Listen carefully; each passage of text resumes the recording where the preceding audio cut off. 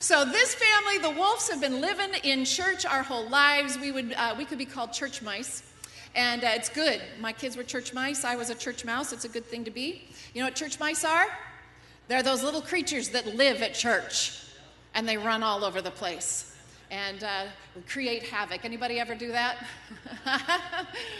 All right. Well, we believe in the church around here. We believe that the church, and we're going to talk a lot over the next few weeks about what church is, and we're going to get very tuned into why we do this, absolutely why we do this. And the overriding kind of thought process that I want you all to have, and we've talked about this before, is that church is, just the whole deal is healthy Christians. So humanity that becomes Christian, that embrace the Christian belief and become healthy in your Christianity. Everybody say healthy. Healthy Christians. Have you ever met a non-healthy Christian? I mean, not like you don't eat good, but they just aren't quite, the Word of God has not. Okay, so the whole concept of being a healthy Christian is a progression. Everybody say progression. So our job here at New Horizon is to help you continue to walk in your walk and continue to become healthier and healthier as a Christian. Because what happens is when healthy Christians come together in a church, all of those healthy Christians form a strong church. And when there is a strong church in a community, a healthy church filled with healthy Christians, godly, righteous people doing their very best, that church in that community becomes an incredible light to that community. And now they can walk out an effective kingdom. The kingdom becomes effective in darkness when the church is strong. And the church is strong when each individual member is healthy. Amen? It kind of keeps going back and forth and back and forth. And so we're going to be talking about this a lot. As during worship, I was kind of considering all this and mulling it over, and the Lord kind of gave me a really fun vision that when you become a Christian, God lights your fire. And each and every single one of you are a fire, a light, a lamp, a spark, like a little glow bug. Have you ever seen those what are they called? Fireflies? Those are the coolest things. That's one thing that we don't have here. But each and every single one of you have the fire of God inside of you. And you're sparks that walk around. You're carrying the light of Christ. You are amazing when you go out into this world and when you live your life and you function in your home. But I'll tell you what, there's something about bringing a bunch of that together. And when you all come together, we have fire now. And that fire can light up this community. And that's what it's all about. The church. And we're going to find out today what red letters there are in the New Testament that actually, where Jesus talks about the church. And I'm really hoping to bring some light to this. Amen? Okay, so every 7 days, the world does church. Every 7 days. And right now, there are churches all across the West Coast that are doing church, and maybe the next time zone over, they're just finishing up. And it's been a ripple. It's been a ripple going on for about probably 12 or 14 hours all the way around the world. And it's going to continue. Pretty soon, Hawaii's going to get up and have church. But church has been going on all around the world today. Think about it. It's not just us. Every 7 days it happens. Every 7 days, nonstop. And it's going to continue. Every 7 days, you get up and you come to church, I hope. Amen. I'm going to just throw that in. Every 7 days, I have gone to church. And, for years, it was more than every 7 days. But at this point, we've this is what we do now. We don't necessarily do Monday night prayer meetings, Wednesday night Bible studies, and Friday night worship. How many of you guys ever lived that life, right? Okay. But every 7 days we have church. My earliest memories of life are at church. My earliest memories. I have memories. Our church was probably maybe these two, it was Kenmore Assembly of God, maybe these two sections worth wooden pews. The piano was right here, red carpet.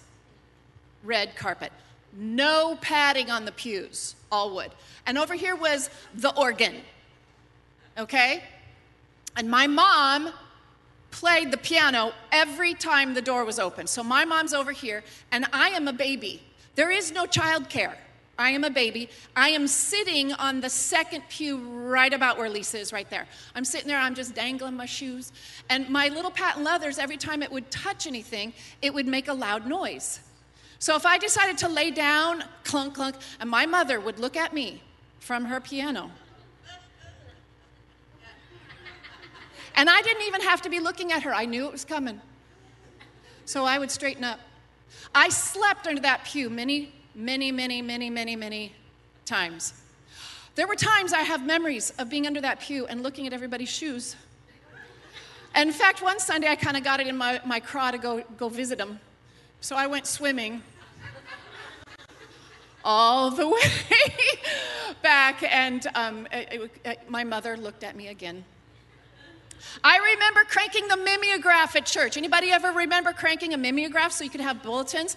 I remember my mom's Ford Fairlane station wagon, baby blue, stuffed with kids from the whole neighborhood in the car driving to church so that we could all go and learn about Jesus. My mom would fill up our Ford Fairlane station wagon with the neighborhood kids all the time. I remember falling asleep at church. I remember singing specials standing around this piano over here with the pastor's daughter my age playing the piano, and I was only about 9. Yeah, that's how it was. I remember cleaning. I remember teaching all the children because there wasn't childcare, and I decided it needed to happen at the ripe old age of 10. I remember playing in that church all over the place. I remember altar times. I remember potlucks, sermons, Christmas programs, choir outfits. I lived church. I loved it. What a legacy of church I have inside of me. We saw 3 pastors come through that church. Lots of people leaving, coming, going, for happy things and not so happy things. I remember people leaving church angry. I remember my friends coming and going, but I remember new friends coming. I remember so much about church. Church was so much about my life. Remember when everything was closed on Sundays so that you could go to church? For a season, we had Saturday night church because we were building this building. And I would get up, we'd do church on Saturday night. I'd get up Sunday morning and I'd think, okay, well, I got to run to the store, grab some stuff. Then we had to come here and have a work party, right? So I remember going to the mall. It's like, what are you people doing here? I would give them all snake eye, the stink eye. What are you doing here? You should be at church. And then I felt bad because I kind of looked like them. So then I thought I needed to wear a sign. I went last night, okay? But church looks different now than it used to be. Church is different. The malls are busier. Hollywood has done its best to make church look out of date. There's almost a cultural animosity sometimes against church. There's empty cathedrals.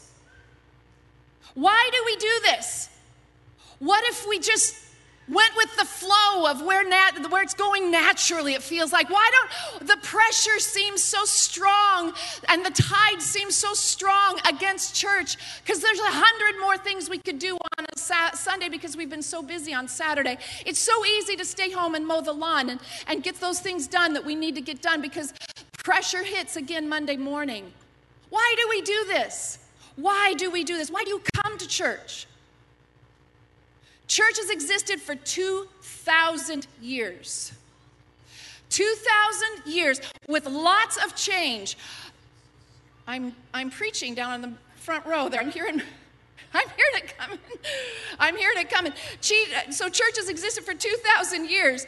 A lot of change has happened in church. There's no more red carpet. There's no more organ and piano.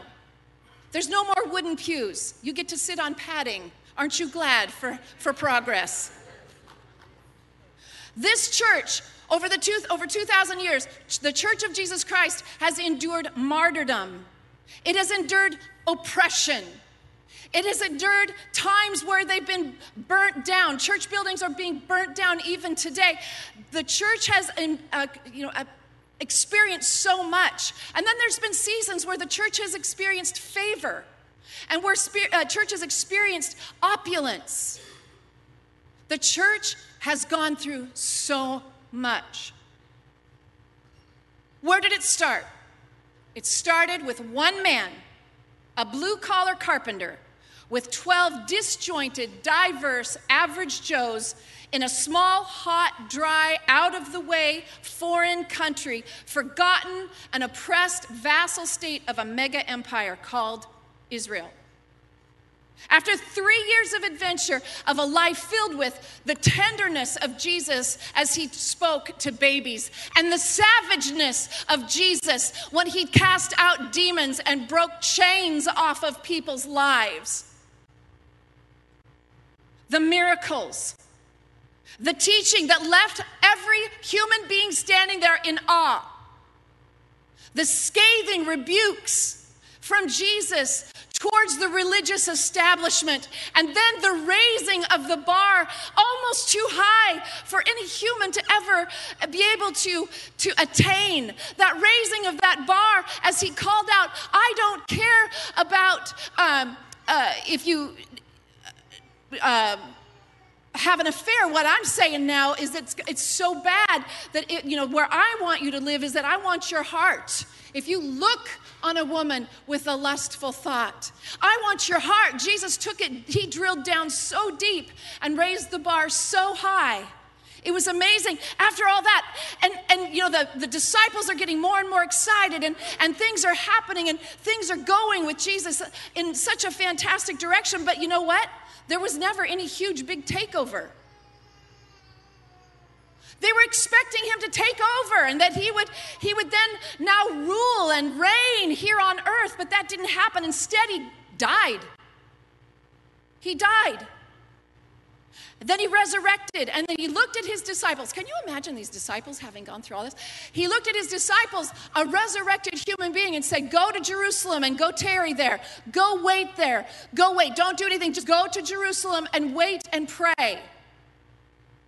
And then they were standing there. He tells them all about that, and then he goes up in the sky. Can you imagine those disciples left standing there? 3 years prior, they were just minding their own business, fixing, mending their little nets. And then this huge whirlwind took place in their lives. And then the guy raises up into the sky and disappears. What would you be thinking right then? I just have this vision of those disciples all kind of standing around in a circle there like,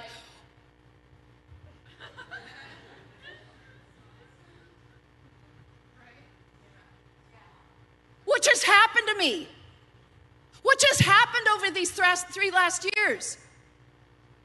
I mean, I would be speechless at that point.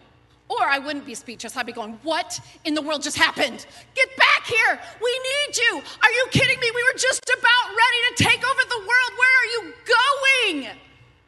Come back. We need you.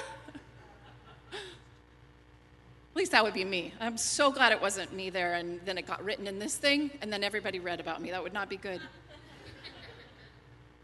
So these disciples, they go to Jerusalem, having just finished Passover, and they wait, and they wait, and they wait. 50 days they're in Jerusalem, gathering together at the temple and praying. And what kind of conversations happened there? Remembering.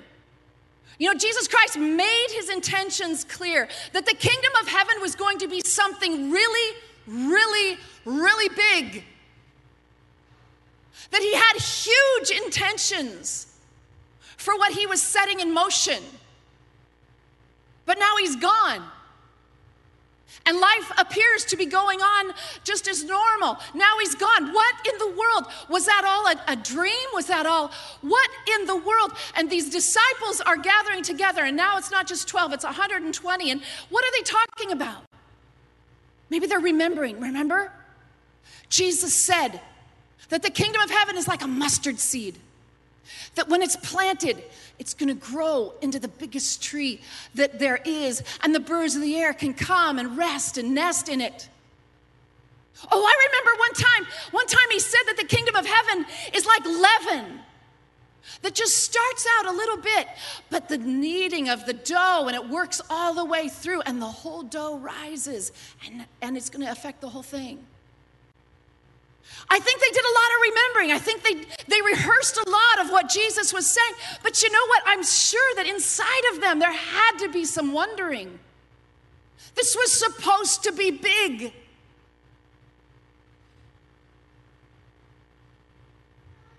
And one day, as they're in that upper room, praying, talking, remembering, I don't know what they were doing other than praying, we find in Acts chapter 2, when they were all gathered together in one place. It's interesting, they didn't just go away, they came together. There's something about coming together.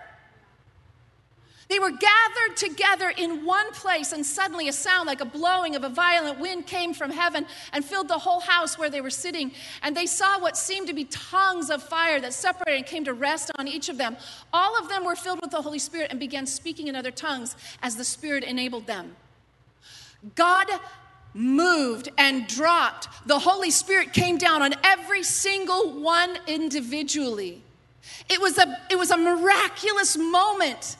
As they were all gathered together, they spilled out into the streets. And you know the story. You could read it more if you want to, but they spilled out on the streets. And Jerusalem was filled, for it was the festival of Pentecost, filled with people from all over the world. And they were speaking in everyone's languages. The Holy Spirit fell upon them. And their prayer language now is languages being spoken from all corners of the world, praising God and preaching. And finally, Peter got up and he gathered people around and he began to just preach. You can read it, all the rest of Acts chapter 2. He preached the best sermon ever preached. And at the end, the people cried out here in verse 37. When the people heard this, they were cut to the heart and said to Peter and the other disciples, "Brothers, what must we do?" And Peter said, "Repent and be baptized, every one of you, in the name of Jesus Christ for the forgiveness of your sins, and you will receive the gift of the Holy Spirit. The promise is for you and your children and for all who are far off, for all whom the Lord our God will call." With many other words, he warned them and he pleaded with them, "Save yourselves from this corrupt generation." And those who accepted his message were baptized, and about 3,000 were added to their number that day. What a day. All of these disciples and all of his followers, 50 about days past the death and resurrection and ascension of what they thought was going to be a world takeover. Now they're left. And that one day, the Holy Spirit falls. One sermon, 3,000 people come to the Lord, and the church is born. I heard it said a couple of weeks ago at a conference that we were at, and that's what triggered this in my head. Jesus Christ left two things to fulfill everything that has been written in this Bible. Do you know what those two things are? The Holy Spirit and the church. Two things following in the heels of Jesus Christ's life and death and resurrection is the Holy Spirit and the church. The Holy Spirit and the church. What is the Holy Spirit? The Holy Spirit is the indwelling presence of the Godhead actively at work in every single believer.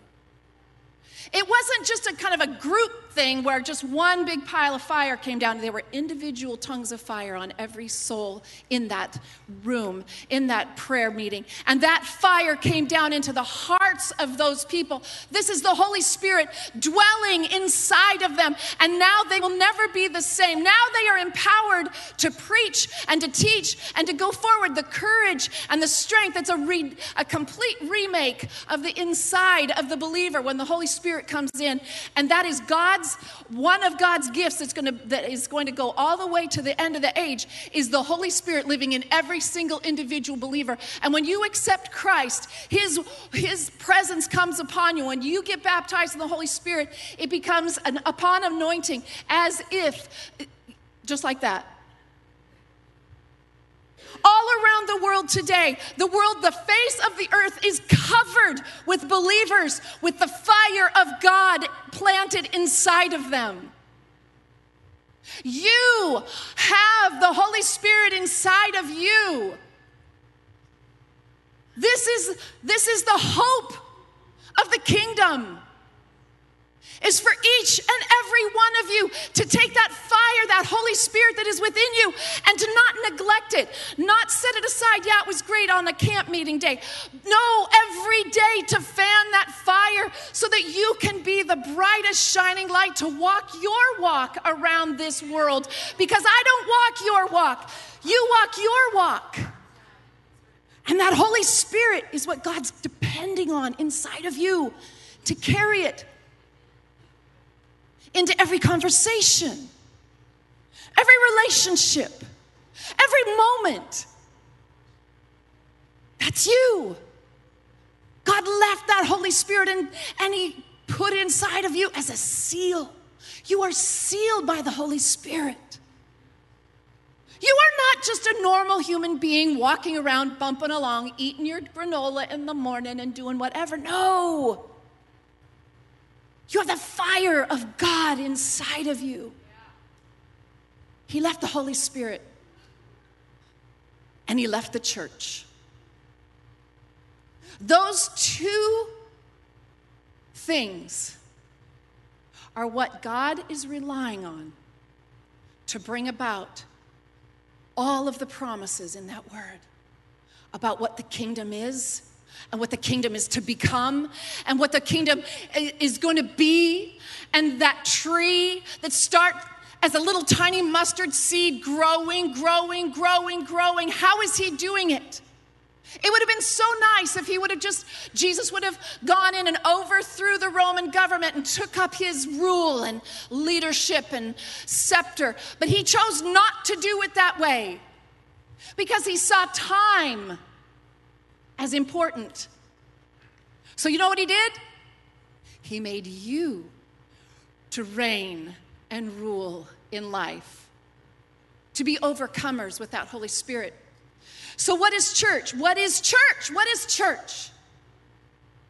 Is church a building, a place, a location? Is church a service that happens, things that get done, work to accomplish? Is church people? Is church you? Is church me? What is church? Is church the big C church or the little C church, or am I the church and I can do whatever I want? I can have church anywhere I want, and I am the church, and so I'm going to just go have church by myself for the rest of my life because, you know, that building down there is filled with really weird people that do stupid things. So I'm just going to be the church myself. What is church? Well, it's a mystery. Church is that mustard seed that one man planted, and now there's approximately, living at this moment, 2.5 billion human beings that have accepted Christ and have become Christians. 2.5 billion walking the face of the earth right now. That's over a third. We are approaching half of the population of the world. We are approaching that. That's the church. There are estimated 37 million church buildings in this world. 37 million bodies of Christ all the way around the world. Everywhere. Can you believe that? It has started as a mustard seed and it has grown. The church is alive. The church is growing. The church is expanding. The kingdom of heaven is truly, as Jesus said it would be, that started as a mustard seed and is growing into this incredible tree where everyone, it's the biggest tree in the world, where the birds of the air can come and nest. That is the church, and I'm here to tell you that what you do on a Sunday morning, when you come here and you show up and you're a part of a church, you are not just coming here to sit in the same purple chair so that you can say what you're doing. You are a part of a worldwide movement that God has had in mind from the very beginning of the foundations of the earth, and he has way more things in mind. He has so much to go, but it's very, very, very important that we here at New Horizon, this church was planted. This was not my idea. It was not my idea. God said, well, I need a church in Fife. And it's going to look like this. It's going to have this flavor because there's people in Fife that need this. And then there's another church, maybe up in Milton, and that church is going to have this flavor because those kinds of people need that. And he's planted them all over. And when you come here, you are a part of God's plan. You are a part of his plan because he sees all the people in this area. He sees the community. He sees the lost. And they are darkened and lost. And he needs this church and every single church across America and all the way around the world to be vibrant and alive. And for a church to be vibrant and alive requires that every single soul that comes through the door, that makes this their habit place to come, that has called this place to be their home, that every soul that would come in would be a committed soul to that place and be committed to health. Spiritual health. You have to be. Because if this church here is to be the light in the darkness like we're called to be, we need all of you to come with the light that's burning inside of you. Amen? This series is going to focus on how to do church good. Church was not my idea. This was not my idea. I kind of didn't want to start a church. This is God's idea. Open your Bible now to Matthew. Because I want to take you back to some red letters where Jesus is going to talk to us and teach us a little bit about church, okay? And I want you to see where church really started, the way you know church, okay? And it came out of Jesus' mouth. Red letters right here. So Matthew 16, verse 13. Remember, everybody say church is not my idea. Say church is Jesus' idea. And you know what? If it's his idea, we kind of need to go along with it, right? So this story starts, verse 13. When Jesus came to the region of Caesarea Philippi, he said to his disciples, "Who do people say the Son of Man is?" Now, I'm going to give you a little bit of background here. Caesarea Philippi. Anybody ever been to Caesarea Philippi? Okay, not a whole lot of you. I did. I went there. My husband and I, we went there. And I want to describe it to you, okay? Because you got to see. These stories are in all sorts of settings that if you can see it, it can come alive to you.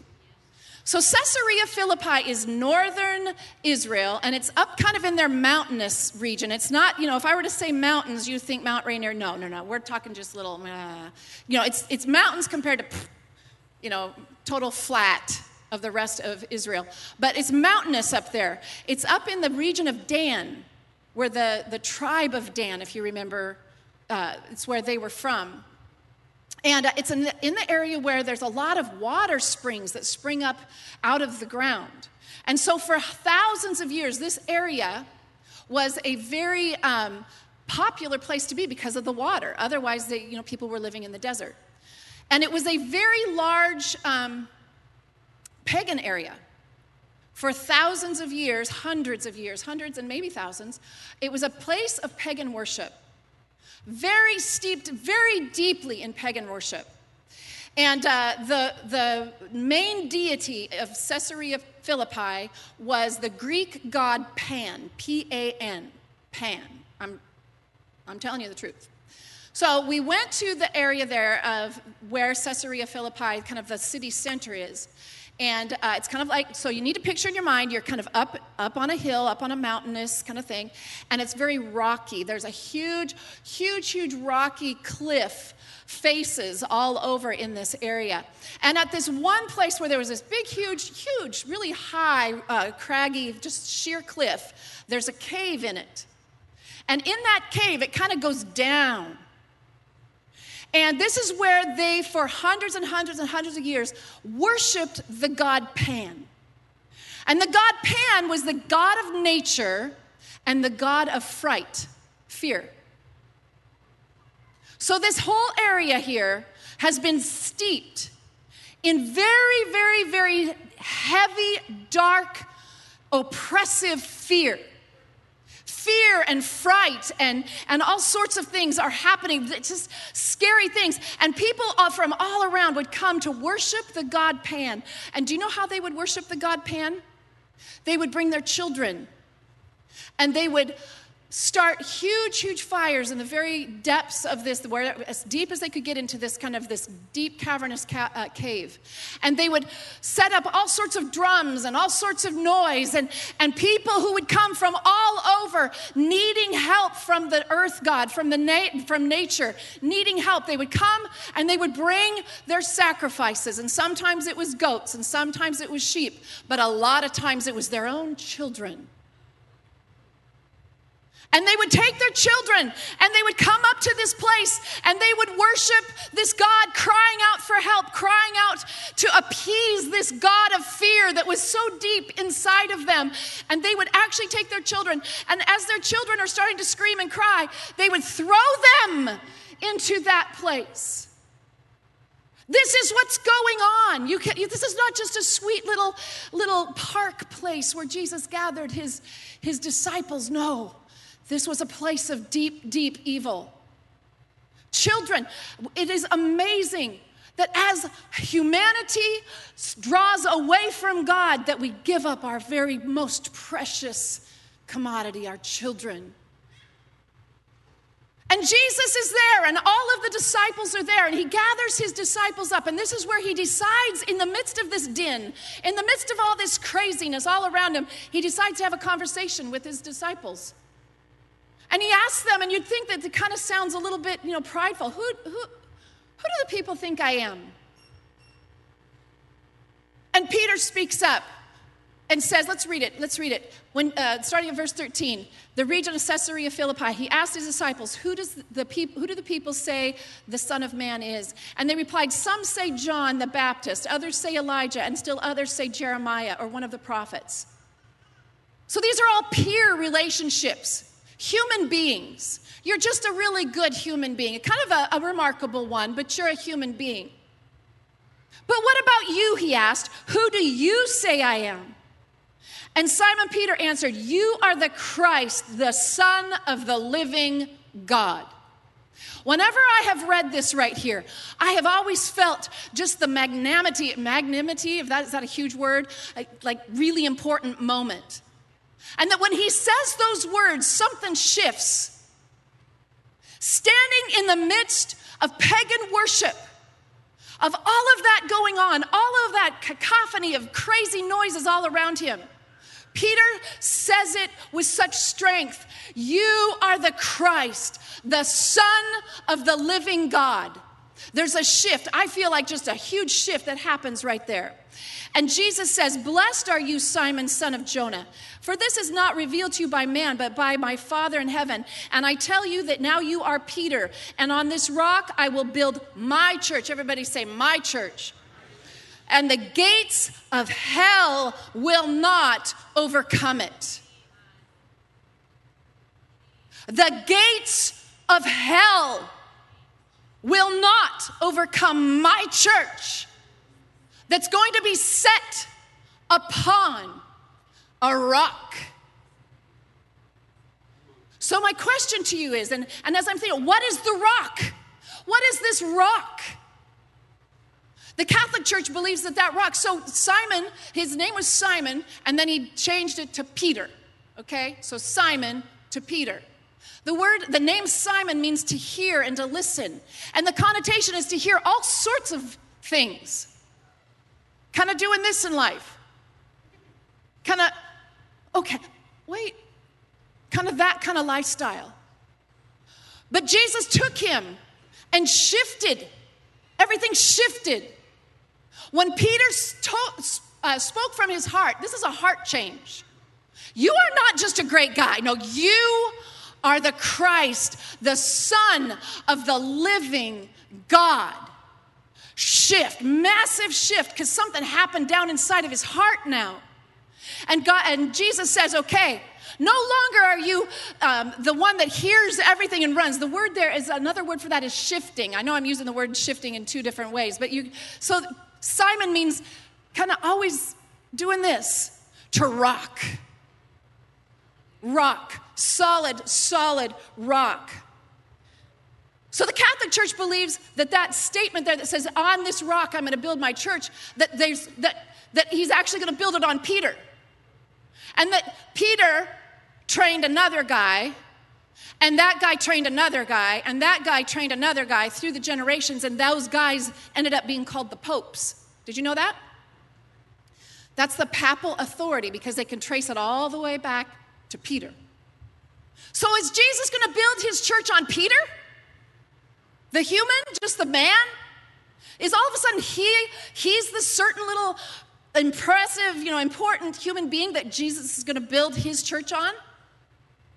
Well, I have a hard time with that, because let's read here. Let's start here. Look at verse 21, just about 3 verses later. From that time on, Jesus began to explain to his disciples they must go to Jerusalem and suffer many things at the hands of the elders, chief priests, and teachers of the law, that he might be killed and on the third day raised to life. Peter took him aside and said, "Never, Lord. This shall never happen to you." Jesus turned to Peter and said, "Get thee behind me, Satan. For you are a stumbling block to me. You do not have in mind the things of God, but the things of men." So the rock that Jesus is going to build his church on is now Satan.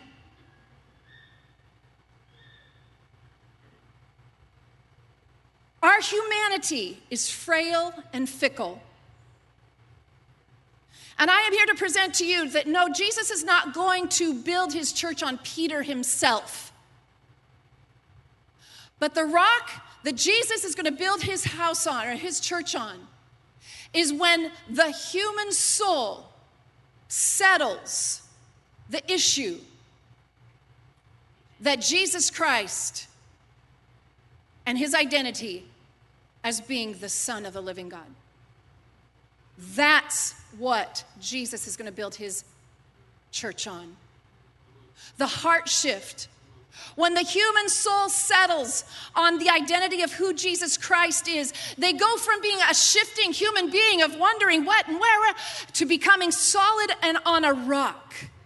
And that is what Jesus is going to build his church on. A group of humans who have made that decision, that strong, solid, shifting decision, that now I will no longer be looking all around, but I am going to look to Jesus Christ because he is the God of this universe.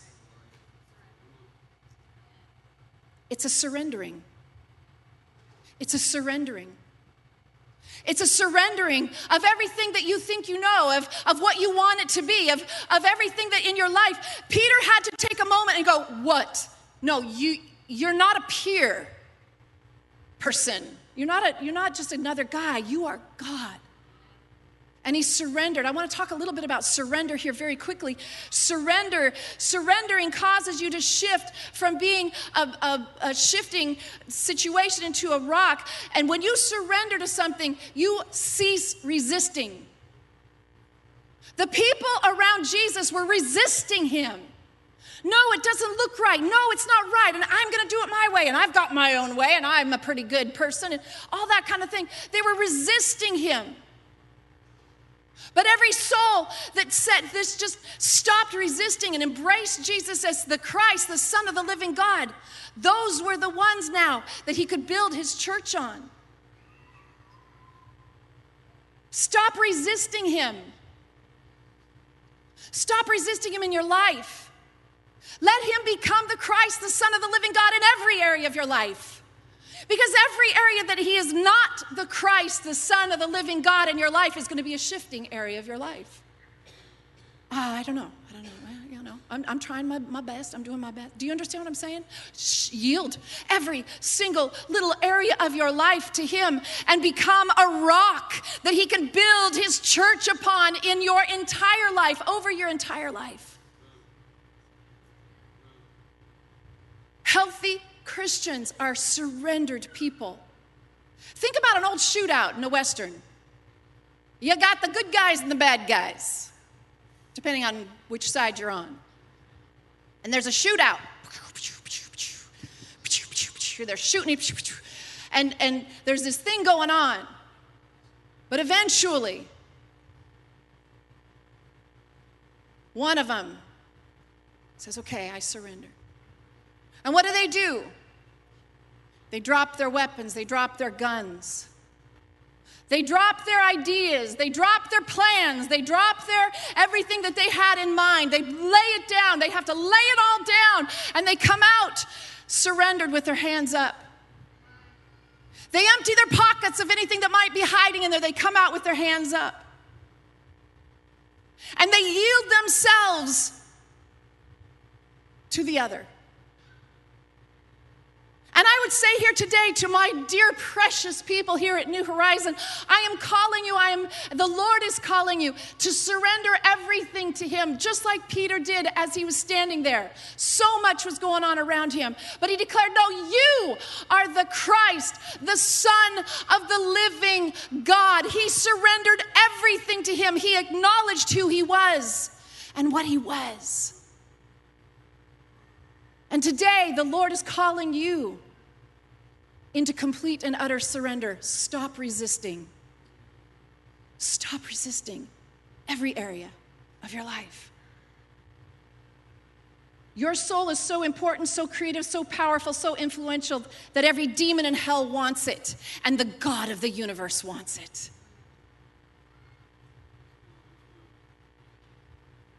What is a church? What is this my church that Jesus is talking about? Because he said it differently. It's my church that I'm going to build on this. So that tells me that there's other kinds of churches out there.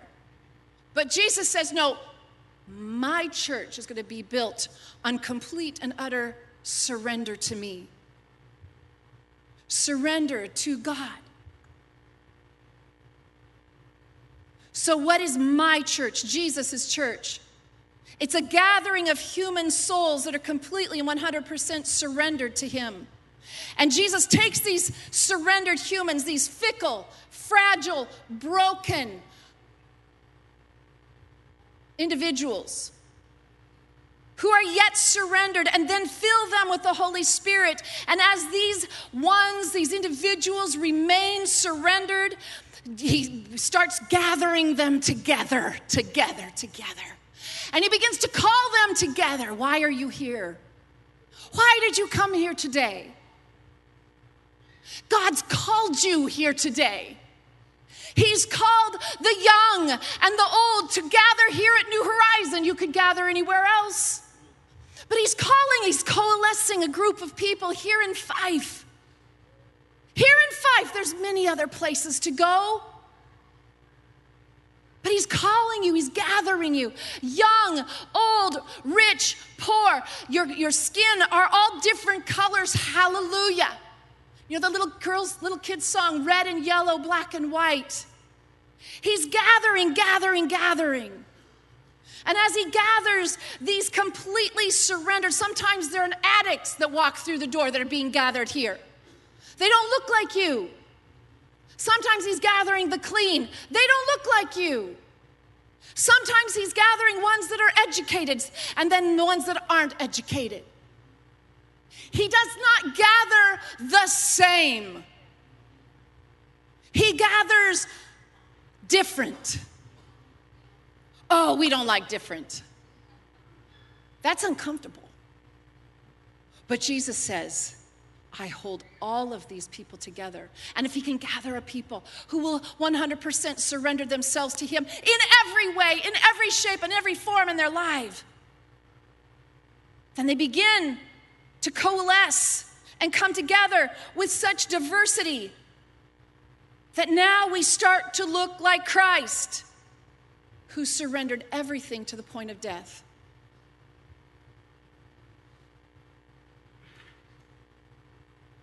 We will start having a gathering of human beings that, like Galatians 2:20, can say, I have been crucified with Christ. I no longer live, but Christ lives in me. And this is church. But are we all gathering together, surrendered to him so that we can all feel good and have a better life? Absolutely not. Because we cannot forget the last part of those red letters, that the gates of hell will not prevail. There is a reason that he saved you. There's a reason that he filled you with his Holy Spirit. There's a reason that he's gathered you here together. There's a reason that he's brought all of us here together.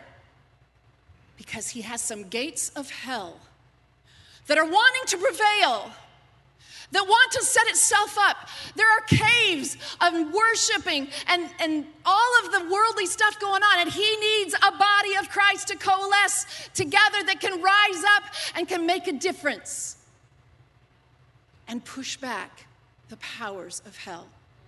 And that is his church. That is why you came today. That is why we do this. That is why. That is why. Let's all stand. I want the band to come.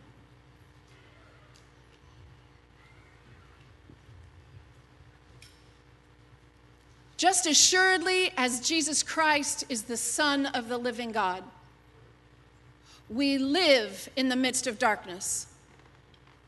We function in the midst of darkness. There is gates of hell all around you that are wanting to prevail over you. There are gates of hell that want to grow and oppress and to shrink the church and to put pressure against you personally. There are gates of hell that are wanting to overwhelm you and to win in your mind. There are gates of hell that want to win in your body. There are gates of hell that want to win in this country. There are gates of hell that want to win in the schools. There are gates of hell that want to win in every single area around here. There are gates of hell that want to win in media and in the arts and entertainment. There's gates of hell that want to win, and the church of Jesus Christ is the thing that he pulls together first individually, pulling you out of darkness and putting the light of Christ in you, and then gathering you into a body, and that body comes together and burns with the fire of his Holy Spirit, and then we are able to make together a difference against the gates of hell. If you have to stand against the gates of hell in your life by yourself, I will guarantee you're going to have to fight for your life. But Jesus doesn't want you to be by yourself, for everywhere that 2 or 3 gather together in their midst, there I am. And when you gather together, you are strengthened. You are strengthened for us to be able to push against the gates of hell.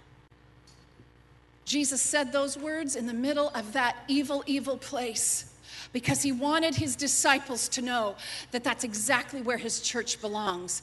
Right in the middle of the center of darkness is where he calls his people to gather together. Some of his people are fearful. Some of his people are afraid of the darkness, afraid that the darkness is going to win. Afraid that the darkness is going to overcome us and overwhelm us. There have been times when there's been great oppression against the church. I'll grant that. But I will tell you that oppression has come to an end many, many times, and the church has come forth triumphant, and the Christians have come forth triumphant. And that for every martyr that has laid his life down and the blood spilled into the ground is the very seed bed that has grown forth to cause that tree to go even greater in that area. You are called. You are called to come against the powers of darkness, and the gates of hell will not prevail against you. You are called. You are called. But I ask, are you surrendered? There are many, many churches, there are many, many believers that struggle.